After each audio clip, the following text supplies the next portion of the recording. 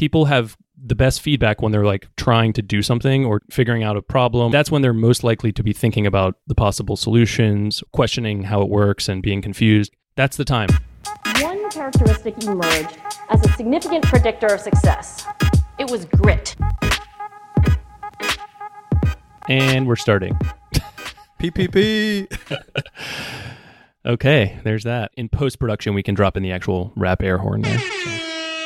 Nice. Well, I was saying P because, PPP loans. So Payroll protection. yeah, I want to drop that in there. We're trying out new intros since Workshopping. yeah. I don't know if that worked, but, we'll go with it. Whatever. So, But what did work is our payroll protection program loan application. boom. So Bank of America coming in clutch finally. Couple weeks, 3 weeks later. said no one ever. Yeah. But Well, not that we, I guess, deserve any of this money, but everyone's getting it, I guess, that wants to apply for it. So, well, not everybody, but theoretically. yeah, hopefully this second round will be a little more effective. Yeah. So, yeah, we got that yesterday, the funds. Well, on Friday, we got a note, like everything that we ever got from Bank of America during this process in terms of an email was like incredibly vague and in no way made you feel comfortable that you were getting the loan until like numbers showed up in your bank account. It was always like, congratulations. And you're like, oh, did we get it? It would be like, congratulations. You have been approved, but we're waiting to blah, blah. And it would be like, it would make you feel like you got it. And then like have all the legal jargon to basically say, it's not, if we don't end up giving this to you, like, that's still a possibility. It's basically like, congratulations, someone got to your application in this giant stack, and we sent you this email. So feel good about that. But yeah, we got it yesterday. The funds were deposited into our account. So, I mean, I'm super happy with the money that we got. Like, it's definitely going to help us. We didn't get that much as it probably compares to most companies, I guess, that were kind of like in a similar boat. Like if you have full-time like W-2 employees in the US and you have like 4 to 10 of employees, like you're probably getting a lot more than we're getting. We're actually only able to, I guess we were only able to apply for my salary and your salary because we're the only W-2 employees. Technically, everybody else is outside of the US and paid it, they're not W-2, so, and they're not in the US. So we weren't able to cover all of our employees' payroll, but we were able to cover our own, and that's obviously way better than nothing. So we'll take it. Just to clarify, that's purely the loan covering our people, not us as a business. So right. For anyone out there listening, we are still paying people. We just only got the loan for ourselves. So yeah, it's better than nothing. And totally, like within a week of submitting, I pretty much had assumed it wasn't going to happen. So yeah, I feel a little bit more comfortable. Really, it just gives us time. Like it gives us, as we talked about on previous episodes, we have been impacted a little bit, and it's mostly been companies that have told us they need to pause for, they say like a month or foreseeable, couple months. So I'm hopeful that things will start to at least go from like nothing to something with some of those customers in the next couple months. So during that 2-month time frame, this loan will be, well, I guess it'll be a grant if we use it, will be super helpful during that time when we have those pauses. So yeah, it feels good to get it. But again, it's kind of like, it does feel like sort of fake, right? Like it's like helping our accounting, but it's not like a real thing. Like we didn't like produce that revenue. I don't know. Or money. Yeah, like you said, it just buys a little time, and hopefully it's enough. I guess we'll see. We'll see how many more $1 trillion we have to pump into everybody to survive this thing. Yeah. What's that business? I want to say it's Business Casual. You told me about that podcast, I think. Is that the Morning Brew one? I think so. I think it is. So anyways, I started listening to that podcast after you mentioned it a while back. And there was an episode recently with, what is his name? I can't remember his name, but he's the head of Bridgewater Associates, which is like the largest hedge fund. And he wrote Principles. Ray Dalio, I think. Yeah. Is his name? Yep. Anyways, really, really interesting episode if you get a chance to go check it out. I listened to some of it. Okay. There's like a 2-part, it's like 2 podcast episodes with him. Yeah, I felt like the first part, that one I'm like, that podcast I listened to intermittently, but I think she does a pretty good job asking questions, but I felt like he was just kind of saying whatever he wanted to say. It seemed like, not that the things he was saying were not interesting, but it didn't feel like they were exactly answers to some of the questions. But maybe give it a little bit more time, or maybe it was the second one that I liked. I can't remember. I've listened to it twice now, both of them, just trying to like understand it more. But he's talking about like obviously all the money that's being dished out for small businesses, for individuals and families with stimulus checks, and like what all this, what all this means past, 2 months down the road with what's being passed out, and, how this affects the economy, and how things like this, like when we were in the Great Depression, like very similar things were done, and how that affected things, and like, all that. So I would definitely check it out. It's interesting. Oh yeah. I think part 2 was like if he were president or something. I didn't listen to part 2 at all. And she was like, so are you considering? He's like, hell no. He's like, no, I have a good life. I'm not going to go down that road. It seems like anybody that actually is like at least somewhat intelligent would not try to be president. Like it seems like the worst, or just in politics. Like it just, I mean, there's obviously merit to it, but gosh, it would be just a rough life. You're opening yourself up to a lifetime of, I don't know, scrutiny and pain. Yeah. It doesn't seem fun. Not to mention just literally running for president sounds awful. Yeah. Yeah. Well, anyways, so we got that. So that was nice. And yeah, not much else has changed. We're just kind of grinding it out and just trying to focus on shipping features and products and all that good stuff. So, but last week, as we rambled throughout the episode, we stumbled upon something that like comes up pretty frequently for us, like something that annoys us, which is this whole idea of like a lot of companies treating customer support as just sort of like closing tickets quickly. And anyways, I figured we'd really try to focus on that topic for this episode and just talk about why that's annoying to us, what we think it should be, and what you should be focusing on from a customer support standpoint, and really why we actually built a business and product off of that mantra. But yeah, you want to take a stab at kicking that off? Yeah.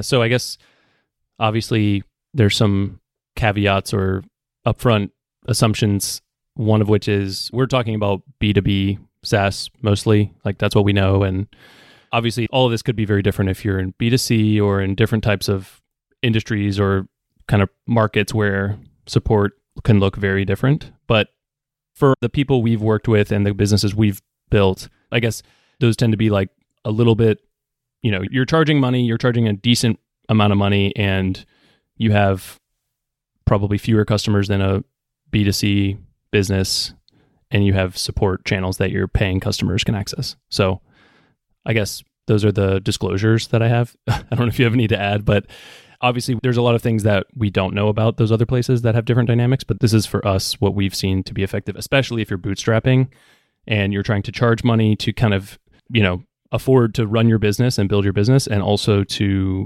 weed out kind of the tire kickers and such. But it's sort of weird to see people who are bootstrapping, who spend all this time trying to raise money basically from customers, and then they also treat support like this sort of burden that they have to carry. And they try to, basically the gist is like so many people try to treat support like this. If someone writes in about something, the mission is to close the thing. Like, I mean, even the language, and I think someone was going on about this on Twitter, but it's like the language we use, tickets and kind of open and close rate, time to first response and stuff. I mean, some of these are metrics that can be useful, but calling someone's question a ticket and like sending them automated emails that are like, your ticket number 7,000 and we've received your request, a human will be in touch. I mean, it's sort of this machine-like, it just doesn't feel human. And when I'm on the other end of it, I don't feel great about it, and it doesn't really inspire confidence. And as someone who runs software products, it doesn't help me to think of it like that. Like, treat these things like conversations, and it's a two-way thing. There are certain cases where you definitely know, like there are definitely situations where the person is writing in maybe they're being a little bit aggressive or going out of their way to be rude, and maybe they're also wrong, or they're talking about things they don't know enough about.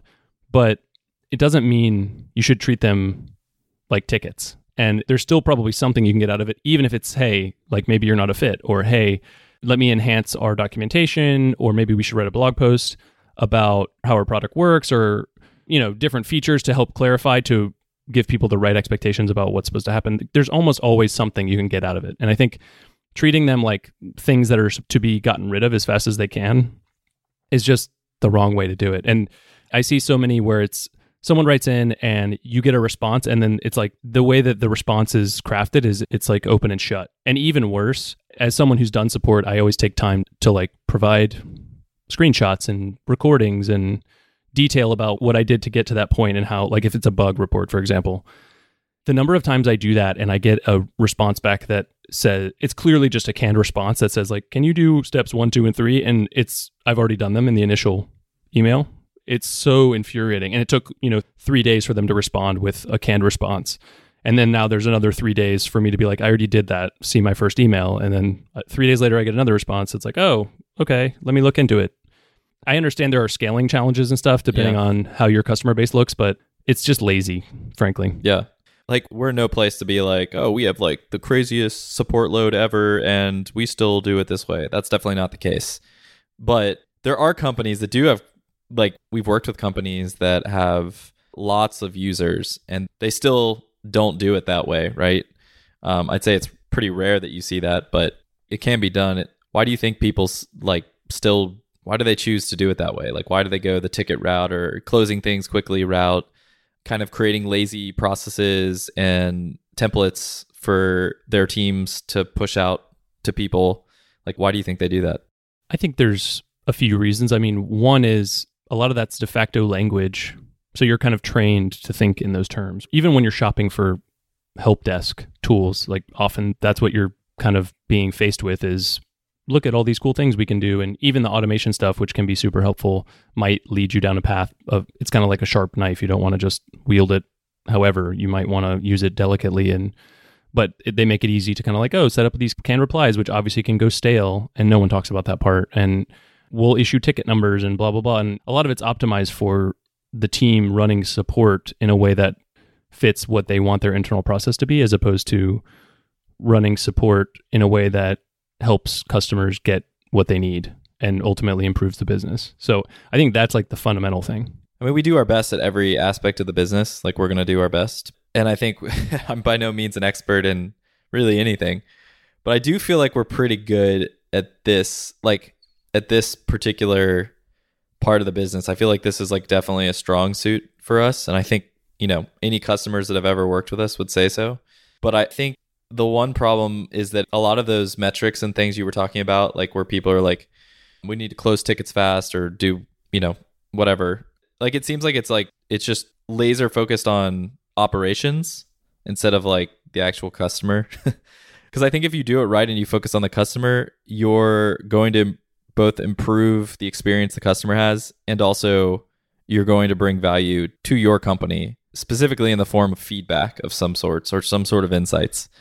So on that note, I know we try to focus on capturing something. Maybe that's the wrong word.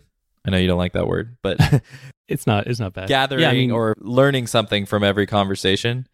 Do you want to talk about like what you tried to do in any given conversation you're having with a customer in terms of like gathering feedback? Yeah, I think real quick about kind of why is this the norm? I think also it's idealistic. It reminds me of what I kind of referenced last episode, where talking about self-service billing or something, where it's like, in an ideal world, we have these 5 plans and everyone goes and pays for one and everything is easy and whatever. But that's not how especially if you're bootstrapping and you're trying to kind of customize what your offering is for different people based on their needs and then grow your business and do price experimentations. Like, it's not going to run that way, or it probably shouldn't run that way. I think it's similar where, hey, I'm bootstrapped, I'm solo, or I have a small team. I don't have time to spend on all this support. I'm going to write all these great help desk articles. I'm going to do some canned replies, and I'm going to minimize the amount of time I'm spending on support. It's like an ideal that you think you can reach, and everyone will just be able to solve their own problems. But I think it's kind of a trap that we fall into, to think right. that. And not only is it not true that that's always the case, but I think it's a disservice to your business you're basically shutting yourself off from a bunch of great feedback. And I guess that's kind of a transition into what you were asking, which is, how do we look for that? And it's like you said, I mean, I guess we've been kind of doing it for a while now, but it's really just if you treat it like a conversation that you're having with someone, like a friend or anyone who's talking to you about a problem that they're having or a question they have about how something works, and it's something you know about. The goal would be like making sure you understand their problem and then identifying possible solutions, or even admitting that you don't know the solution and that you'll go figure it out, or you have plans to potentially solve that problem later and you'll share with them. I mean, there's so many different paths that takes, but it's not fundamentally different from just real life talking to someone about something. And I think that's a mistake where we treat it like we're the experts and you're asking me a question and I can like direct you to a help doc and just be done with you. Yeah. But really, like maybe the help doc isn't clear. That's another thing. Like I'll refer people to help docs and then also like try to get feedback. Like, does this make sense? Is this right? Because we know so much about this inside and out that sometimes our writing isn't, we are writing for a different audience. Like if we're writing it for ourselves instead of for the people who don't know everything like we do. It's also like me as a user, sometimes I like going to a help desk article on my own and not talking to somebody if it's pretty simple and straightforward. But a lot of times it's not, and that's why I like have the question in the first place. And sometimes help desk articles and things like support in that framework is actually, it's just a lot more work for me. Like I have to go do like research essentially, when I could easily cut through the BS and just be like, and like ask, hey, like, why does this work this way? Or how do I do this? And I can just get a quick, answer back and kind of cut through all the noise.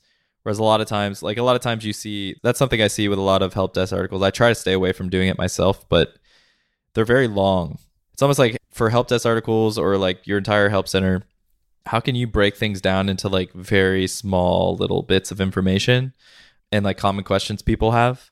Like once you have these long articles you have to dig through, and then like each one has a bunch of links off it, and it's like, oh my God, like I feel like it's just too much. I'm spending too much time for just a question that I have. So, and I think I'm someone who will often take the time to do that research, especially if it's a service or tool that we use that I know the support's going to take 3 days. I'll probably just go try to figure it out myself.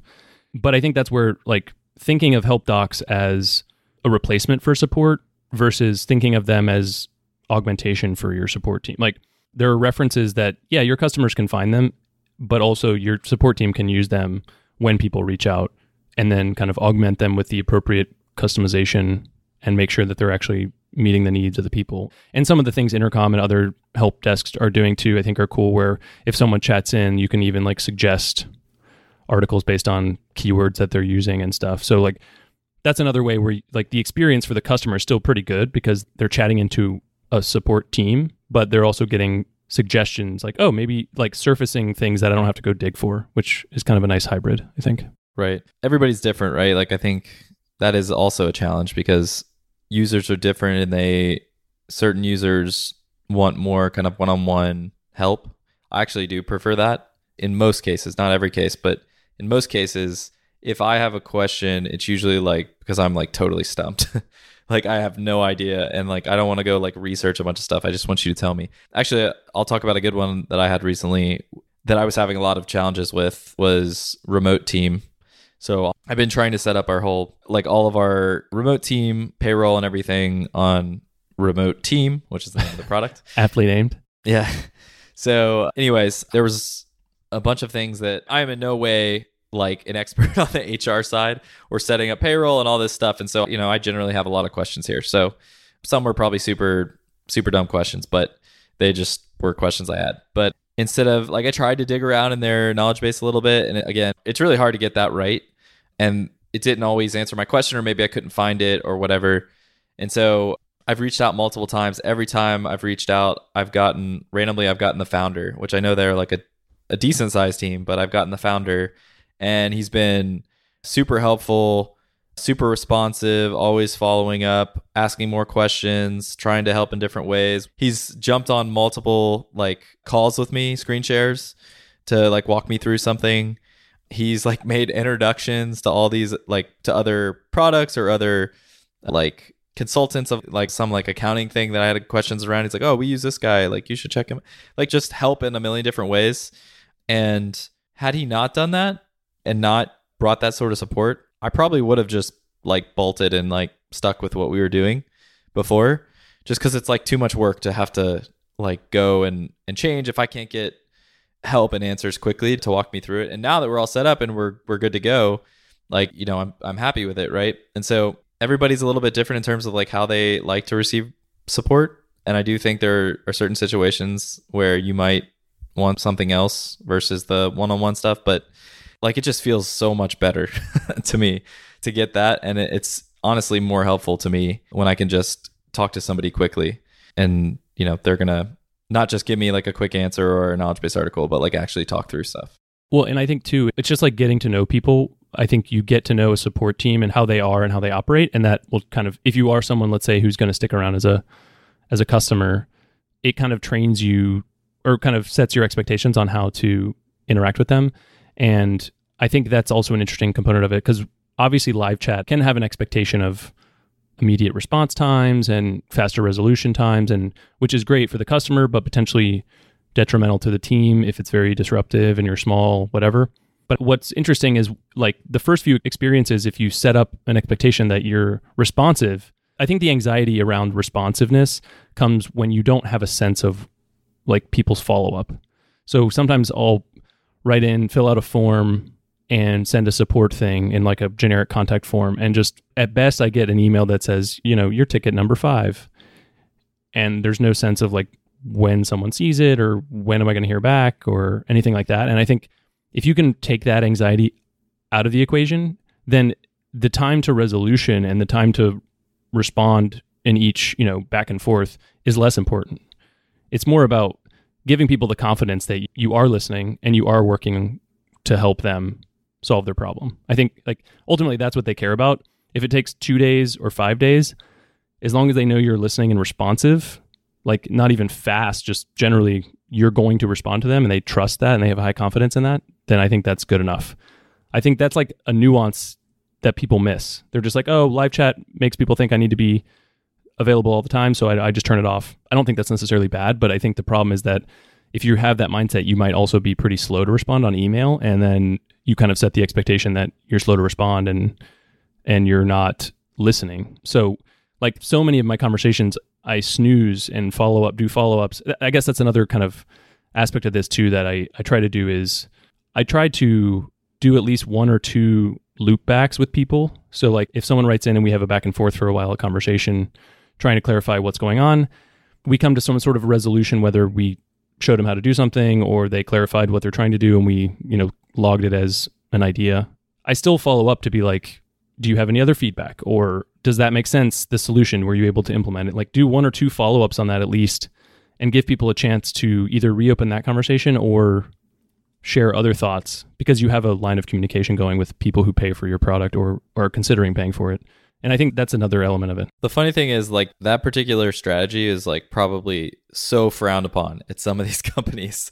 It's like, don't give them any other reason to like don't try to stay in this conversation. You're not going to close stuff quickly, like all that jazz. But the truth of the matter is like, you probably will have less incoming support if you were to really try to dig in and have longer conversations with customers when they engage with you. Like you were talking about, like if somebody engages with you and they have a question or whatever, you answer it, you try to help them in some way. Instead of just like totally closing it out there, like digging a little bit deeper, maybe asking, is there anything else that has, like you've run into that's caused you like some questions or some trouble or whatever. Like doing that and digging a little bit more gives you a chance to answer those now or help them kind of in a more holistic way now. And so those things don't crop up down the road, or those people don't like leave without you even knowing why they left. And that's a big one. I mean, that's a big part of it is, you're in an active conversation with someone. If they're being responsive and giving you time out of their life, because if someone writes in and says, I clicked the button, it doesn't work, and you're like, oh, let me fix that. Okay, it's fixed, or wrong button, click this one. That's great. But you now have their attention. That's especially these days and times, it's everyone's competing for that. So take the opportunity to at least open the door to see what else. Maybe they're considering leaving. Maybe they're considering upgrading. Or there's just so many things. Maybe they have some great ideas that you could learn from. Maybe they don't have any of those things. But what's the harm in doing a couple follow-ups just to at least make an effort to understand that? But to your point, like that's completely at odds with like closing conversations as fast as you can or whatever. I guarantee you. In fact, I've actually heard Like I've been around like customer success leaders like while they're talking to their, like one-on-ones with their customer success reps, and I've heard them say like, you've got to stop like asking so many questions or kind of like continuing the conversation. You're not gonna be able to hit your ticket your ticket metrics. Yeah. Like you gotta, and I'm absurd. Like, what in the world is going on? Like I've heard this. These are companies everybody knows about. I'm not gonna say names or anything, but I've been like a fly on the wall and heard these things.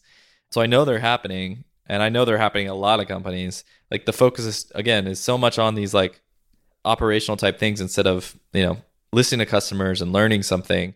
Like there honestly should be, we talked about this before, we never really put it into writing or like taken it past just talking about it, but there should be metrics for, like we try to like learn something from every single conversation. So like it's simple to say like maybe from every conversation, if you can pull away like 1 to 3 insights from that conversation, whether the insight is a feature request, whether it's, some negative feedback on the UI or something, or whether it's like some common questions that they're asking and that you see a lot of times, a lot of customers, and you can like, okay, add another one to the tally here. So it's like, oh, this question keeps getting brought up. Maybe we need to write a help desk article or whatever. But it's like, you can take away something, at least one thing, if not quite a bit more from every single conversation. And not just the things that they say to you, but like when you digging for more and asking more questions about why they said that, there'll be like another 2 things that pop up, right? So there should be like a metric for companies to focus on, like, this is some like insights self-promotion per conversation or something. Exactly. Like for us, it would be, we call them likes in user feed. If a user gives feedback, whether it's new or something that we're already tracking, we call it a like. I don't know. That's not like it's not like a revolutionary thing. You see them on Twitter all the time, but likes. So it's like something like that. If it's like whatever way that you capture insights or whatever, if you can set some sort of metric on a monthly basis for people to try to gather more of those, or at least some sort of like basic standard there, at least that's another thing kind of in the corner of getting you to talk to customers and ask more questions and really listen instead of just focused on closing tickets. Yeah. Again, like I know this stuff varies across companies and markets, and I just want to keep saying that because I know people will tell me that that is the case. Yes, I know that. But it kind of reminds me too of development. On the development side, like everyone's trying to come up with a process that is all driven by numbers and like metrics, and we do estimates and we can do our velocity and all, story points and all this junk. And I get it. And I think that there's some value to having those as measures, but at the end of the day, it's a very human process. And there's a lot of human interaction, especially in support, obviously, that like on the dev side, it's like there's like complexity and some of it's discovered and et cetera, et cetera. But on the support side, some of that is still true. And then you're interacting with multiple humans. And so there's a lot of just nuance there. And I think boiling it down to like 3 numbers, it's just not realistic. And there's a saying I've heard somewhat recently that I really like, which is when a measure becomes a target, it ceases to be a good measure. I feel like that's happens a lot in support where like you're using time to, number of tickets closed per week to kind of get a sense of the volume. And then suddenly it becomes this thing that you start measuring, like instead of just measuring yourself and seeing what that number is, you're like, hey, we need to be doing at least this every week, which I think is just the wrong way. Like you've now changed everyone's behavior. So now the measurement doesn't make any sense. So what you're saying has me thinking though, I'm like, it's like insights per conversation. I think there's some interesting things around that. And there's some related things because the way I kind of do it implicitly is, I've had a conversation with someone, we go back and forth. I'll usually do a couple snoozes and follow-ups. And if either I'll do like 2 or 3, and then if they don't respond, I just stop because it's annoying. Or I'll let them, like they'll chime in after 1 or 2 and say like, I'm good, or they'll kind of reopen a new thread. And like, there's something there too, where it's like, you could have stopping conditions for like when you can consider it kind of done because they're kind of saying it's done explicitly or implicitly. And then even things like, if you're doing a bunch of extra, it's like, how much time did you spend after the initial conversation? There is a chance that you're wasting time. If you're spending like doing a weekly follow-up for a year, like maybe you shouldn't be doing that. So there are some like soft guidelines, I think, around that stuff too. Yeah, for sure. Like, obviously there's this whole idea of scale that everybody is so obsessed over. Like everything has to be the scalable process. Every team has to be scalable and every especially on the support side, right? As you scale your customers, like we've got to build a scalable support process and team and all that stuff. But like you look at these, we've talked about it before, but the large companies like AT&T and Comcast and all, just any large scaled business and their scaled support teams, it sucks. Everybody hates the support that they receive there and any interaction that they have with those companies in that process. So this idea that you've got to start building this at like these early stage companies or even mid stage, like it just, obviously there are some things again that you have to do to be able to scale, but this, I think, like be very careful how you go about scaling your communication with your customers, because there's almost nothing more important in a business. Yeah, and I think in a vacuum, it's hard to say, but this is connected to pricing and sort of more broad business questions. Because at the end of the day, at some level, like you're going to have to scale your support as your customer base scales. Like there's no way around that. It might be one support person per one customer, or it might be, one support person per 10,000. I don't know, but it's probably somewhat linear. And, that fundamental fact kind of can make you think too about pricing. Like maybe if you're finding that there's like a high support burden for your product and you're only charging $10 a month, like maybe you should charge more.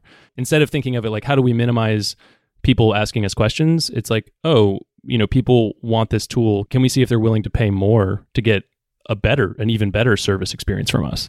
And instead of just trying to I think too, I'm a developer and I like to make stuff. And I think a lot of people are like, I don't want to talk to customers. I just want to make stuff, which I can relate to on some level. But there's also so much value in talking to people because it makes sure that you don't waste so much time making the wrong stuff. Well, on that note, so we at UserFeed, we work with a lot of customer support or customer success folks and a lot of product folks. And we do see I wouldn't say we see it a little bit from some of our customers, but a lot from potential customers and leads and stuff that come through, is this idea as product, on the product side, somehow your conversations with customers are more important than all the other conversations with customers that your business is having. Specifically the support conversations that your company is having with customers. Somehow it's product feels entitled that their conversations are better and more important, and that only theirs count, and that they all need to be these interview style calls with customers, and that's how you get data customer research something. Yeah, it's insight. And what makes you so there's a lot of talented product folks out there, but you can't tell me that you're just so much more intelligent and so far beyond everyone on the customer success side that they can't also be having those conversations with customers, and they can't also be gathering those insights from customers. It's just not true. So I think that's a common thing that comes up that annoys me. Yeah, I mean, at a minimum, they're separate initiatives or that are in a related, with a related mission of uncovering people's needs and wants and problems and questions and et cetera. Well, if anything, it gives you a quick, it's a support team or customer success team is kind of on the front lines, learning things from the customer, and now can set it up on a tee for you on the product side to have additional conversations and go deeper with that customer if you want to. So totally. It's that's the obvious use case, if not even just letting the customer success team run with a lot of those conversations. Yeah, I know we've talked about this before in the past, but I think this is also kind of an issue for us on the positioning side that we run into, and it's kind of related to this, which is when people come, they're looking for a feedback tool. But to them, what that means is a completely self-serve place where I don't have to do business owner or, product or support person. I don't have to do any more work. And my customers will just volunteer their time and energy to come tell me everything that matters to them. And also somehow that stuff will be perfectly communicated and extremely specific about what the problem actually is. And just golden nuggets. Actually have full context of what we're already trying to think about doing, and et cetera, et cetera. Whereas as you can tell from my tone of voice, that's obviously not how we see the world, and that's not how we've built our product. And so we have people even become customers who kind of have that worldview, and it ends up usually not working out because they cancel with, oh, well, we put the roadmap in our thing and no one gave us any feedback. And it was kind of depending on your business, there's a chance you could have gotten a lot just by doing that. But the odds are no, especially B2B SaaS.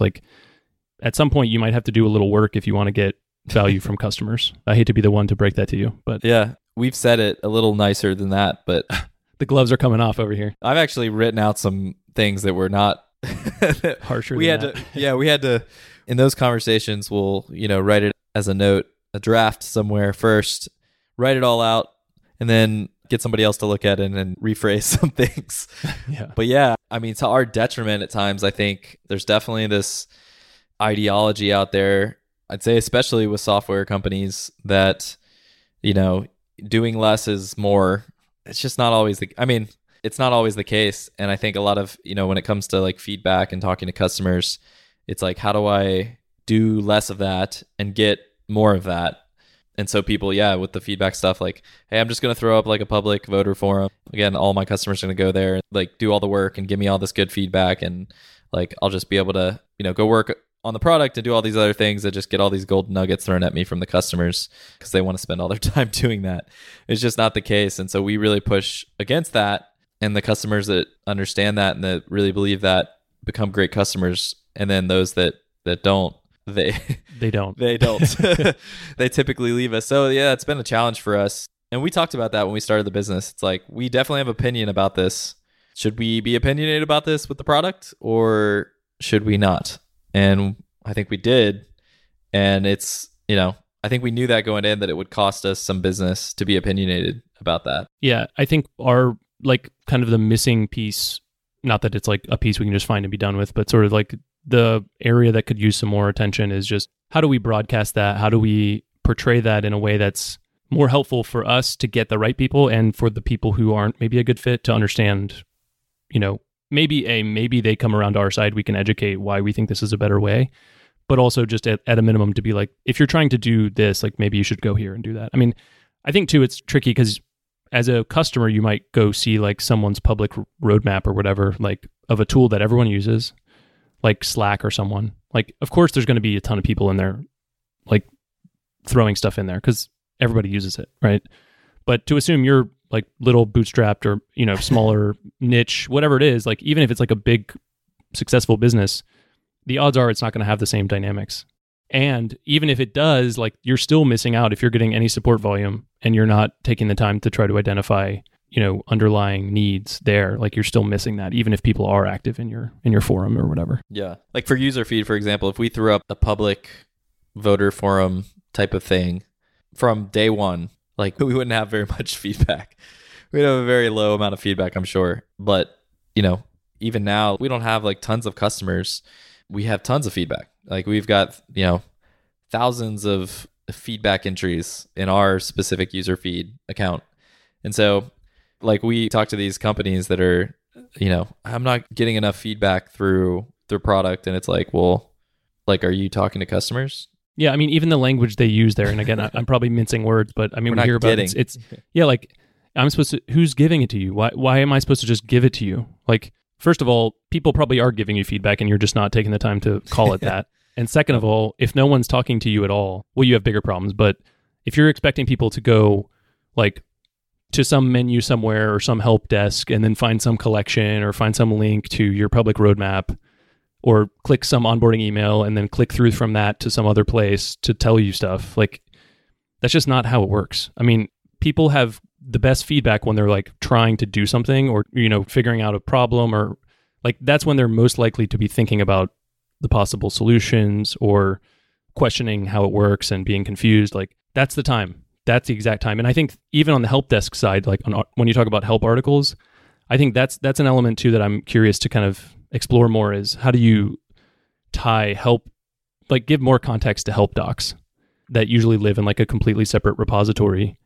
And so like obviously what we do sometimes is add a little tooltip that's like links out to a KB, which is useful.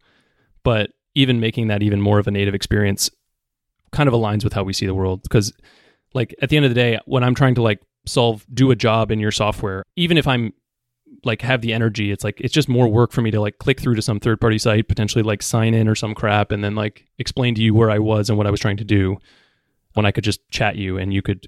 And then, yeah, I know it's tough, but maybe you should do the work of logging that on your side. And guess what? You have full context of like what that means to you, how that fits with what you're already thinking about, blah, blah, blah. So yeah. Anyway, I'm repeating myself, but yeah. Whenever I see that on like, especially like on when it's like public too, oh man, it like drives me insane when somebody publicly will do this, like basically like, I'm going to throw this name out there because Tope is a good friend and I don't really care. He doesn't care if I like talk crap, and why should he? Because they're like a $30 million company. But I see it, like we used to work out of Calendy's office. So I follow their Twitter handle and all that stuff, and I'd see stuff pop up, but like they get a lot of feedback on Twitter. Like it's like somebody like, this sucks, like because of X, Y, and Z. And they're like angry about something not working, which is a perfect time to get feedback and like to help them. Right. And so people will do that, and, you know, Calendly will like reach out via Twitter and be like, we'd love to help you, like write into this support email or whatever. And then they're like, you know, actually it's just like a feature request. I need X, Y, and Z or something like that. And they're like, oh, well, if you go over to this link and submit it there, we'll take a look at it at some point or whatever. Like, we take that stuff into consideration or whatever. But even then, like, you're publicly like pushing them off to something else. Like, it always bothered. I sent him that stuff, and I was like, you can't. Why is your team doing this? Like, what is happening? Well, at a minimum, if that's the approach you take, like, how about you go create the thing and send them a link to it? Like, the experience for them is like basically the same, that they have to like click out, but at least you're not saying like, hey, go retype all this crap you already typed up. And yeah, it goes back to that whole scalable thing. And I'm sure there's some internal process, like they probably have like a few people that manage the Twitter handle at like different times of the day or something. And there's some like training manual or something where like if somebody asks for this or wants this or whatever, direct them to this thing, which they can go do all the work. I guarantee it's something, some like silo situation. But I think not that there would be any way to know this or it would be worth the effort, but it would be interesting to see like the drop off there. Like if you almost treated that like a conversion, like take someone who uses that approach where they direct people to go do the work on their behalf, and like how much of that actually converts into actual feedback. Like I imagine that conversion rate is not high. Right. Because it's like I had like a whole conversation with you in Twitter or in Intercom or wherever it is, and then the end of it was you telling me to go do it all over again, basically. Like, I'm not going to go do that. No, never. Obviously, like they have like, I think maybe millions of users for sure. I don't know, maybe they have tens. I don't know. So that's like a totally different scenario that I've never encountered. Yeah, I mean, so I won't say that I'm like an expert. But it doesn't seem out of the realm. Like, they can't be getting that many tweets a day, right? They're not getting like thousands of tweets a day. They're probably getting like 10. So like you can do a little bit extra, like go the extra mile, do a little bit extra, like just a little bit more than that to take some of the burden off the user. Like, you can't tell me that you can't do that. Well, another like a counterexample, I think, and I don't know if the dynamics are the same exactly, but Notion is somebody who I see like they get tweets all the time, and I think they do a really good job of this. I think they use Notion to like manage it. I've subtly tried to get them to use Userfeed when I chat them in Intercom, but they do a really good job of like, it's clearly their job. And people tweet, or people, if you chat in and support, like all of it is like, at least it feels like they're listening and recording it and tracking it. And when they do, product update and like releases, they reference like, hey, this was a really requested thing or whatever. So assuming somewhere behind the scenes they're actually capturing it, but they certainly don't say like, hey, go here and do the work on my behalf. And there's someone who has like a massive user base. So that's probably a good counterexample. Yeah, I feel like any support I've ever had like has felt like very personal and as if I wasn't talking to a company that had tens of millions of users. Like it was like I was talking to us or something, right? So, I mean, again, there's a lot of examples of companies that are doing this right and like doing support right that are like scaled, I guess you could say, in terms of like the number of users. So it's not impossible to do. It's probably harder to do. It probably takes more time to do, but there's definitely, I mean, as we've talked about, lots of benefits to doing it that way, both for your company and also for your users. So you should be doing it. You should start early and definitely be doing it if you're a small company like us. Like, well, there's no question. Yeah. Because it's like people do all these customer interviews and then they start building a product, but then they just stop that part, or they treat it like a separate effort, like you were talking about. And it's like, hey, there's people in here like trialing it or paying for it. Like, why don't you ask them what they need? So yeah, we've heard that before where it's like, well, we've gotten like so much feedback. Like there's a lot of stuff we need to build. We kind of know what we need to do. So we don't really need to gather feedback. And then on like another thread, they're like, just like everyone's always like, talk to your customers and stay close to the customer. Stay close to the we stay so close to the customer, but then like in reality, like under the covers, they're not. They're just not. It sounds good on a podcast. Well, everyone knows on they should paper. be doing it, and so they say that they are doing it. But, Sure.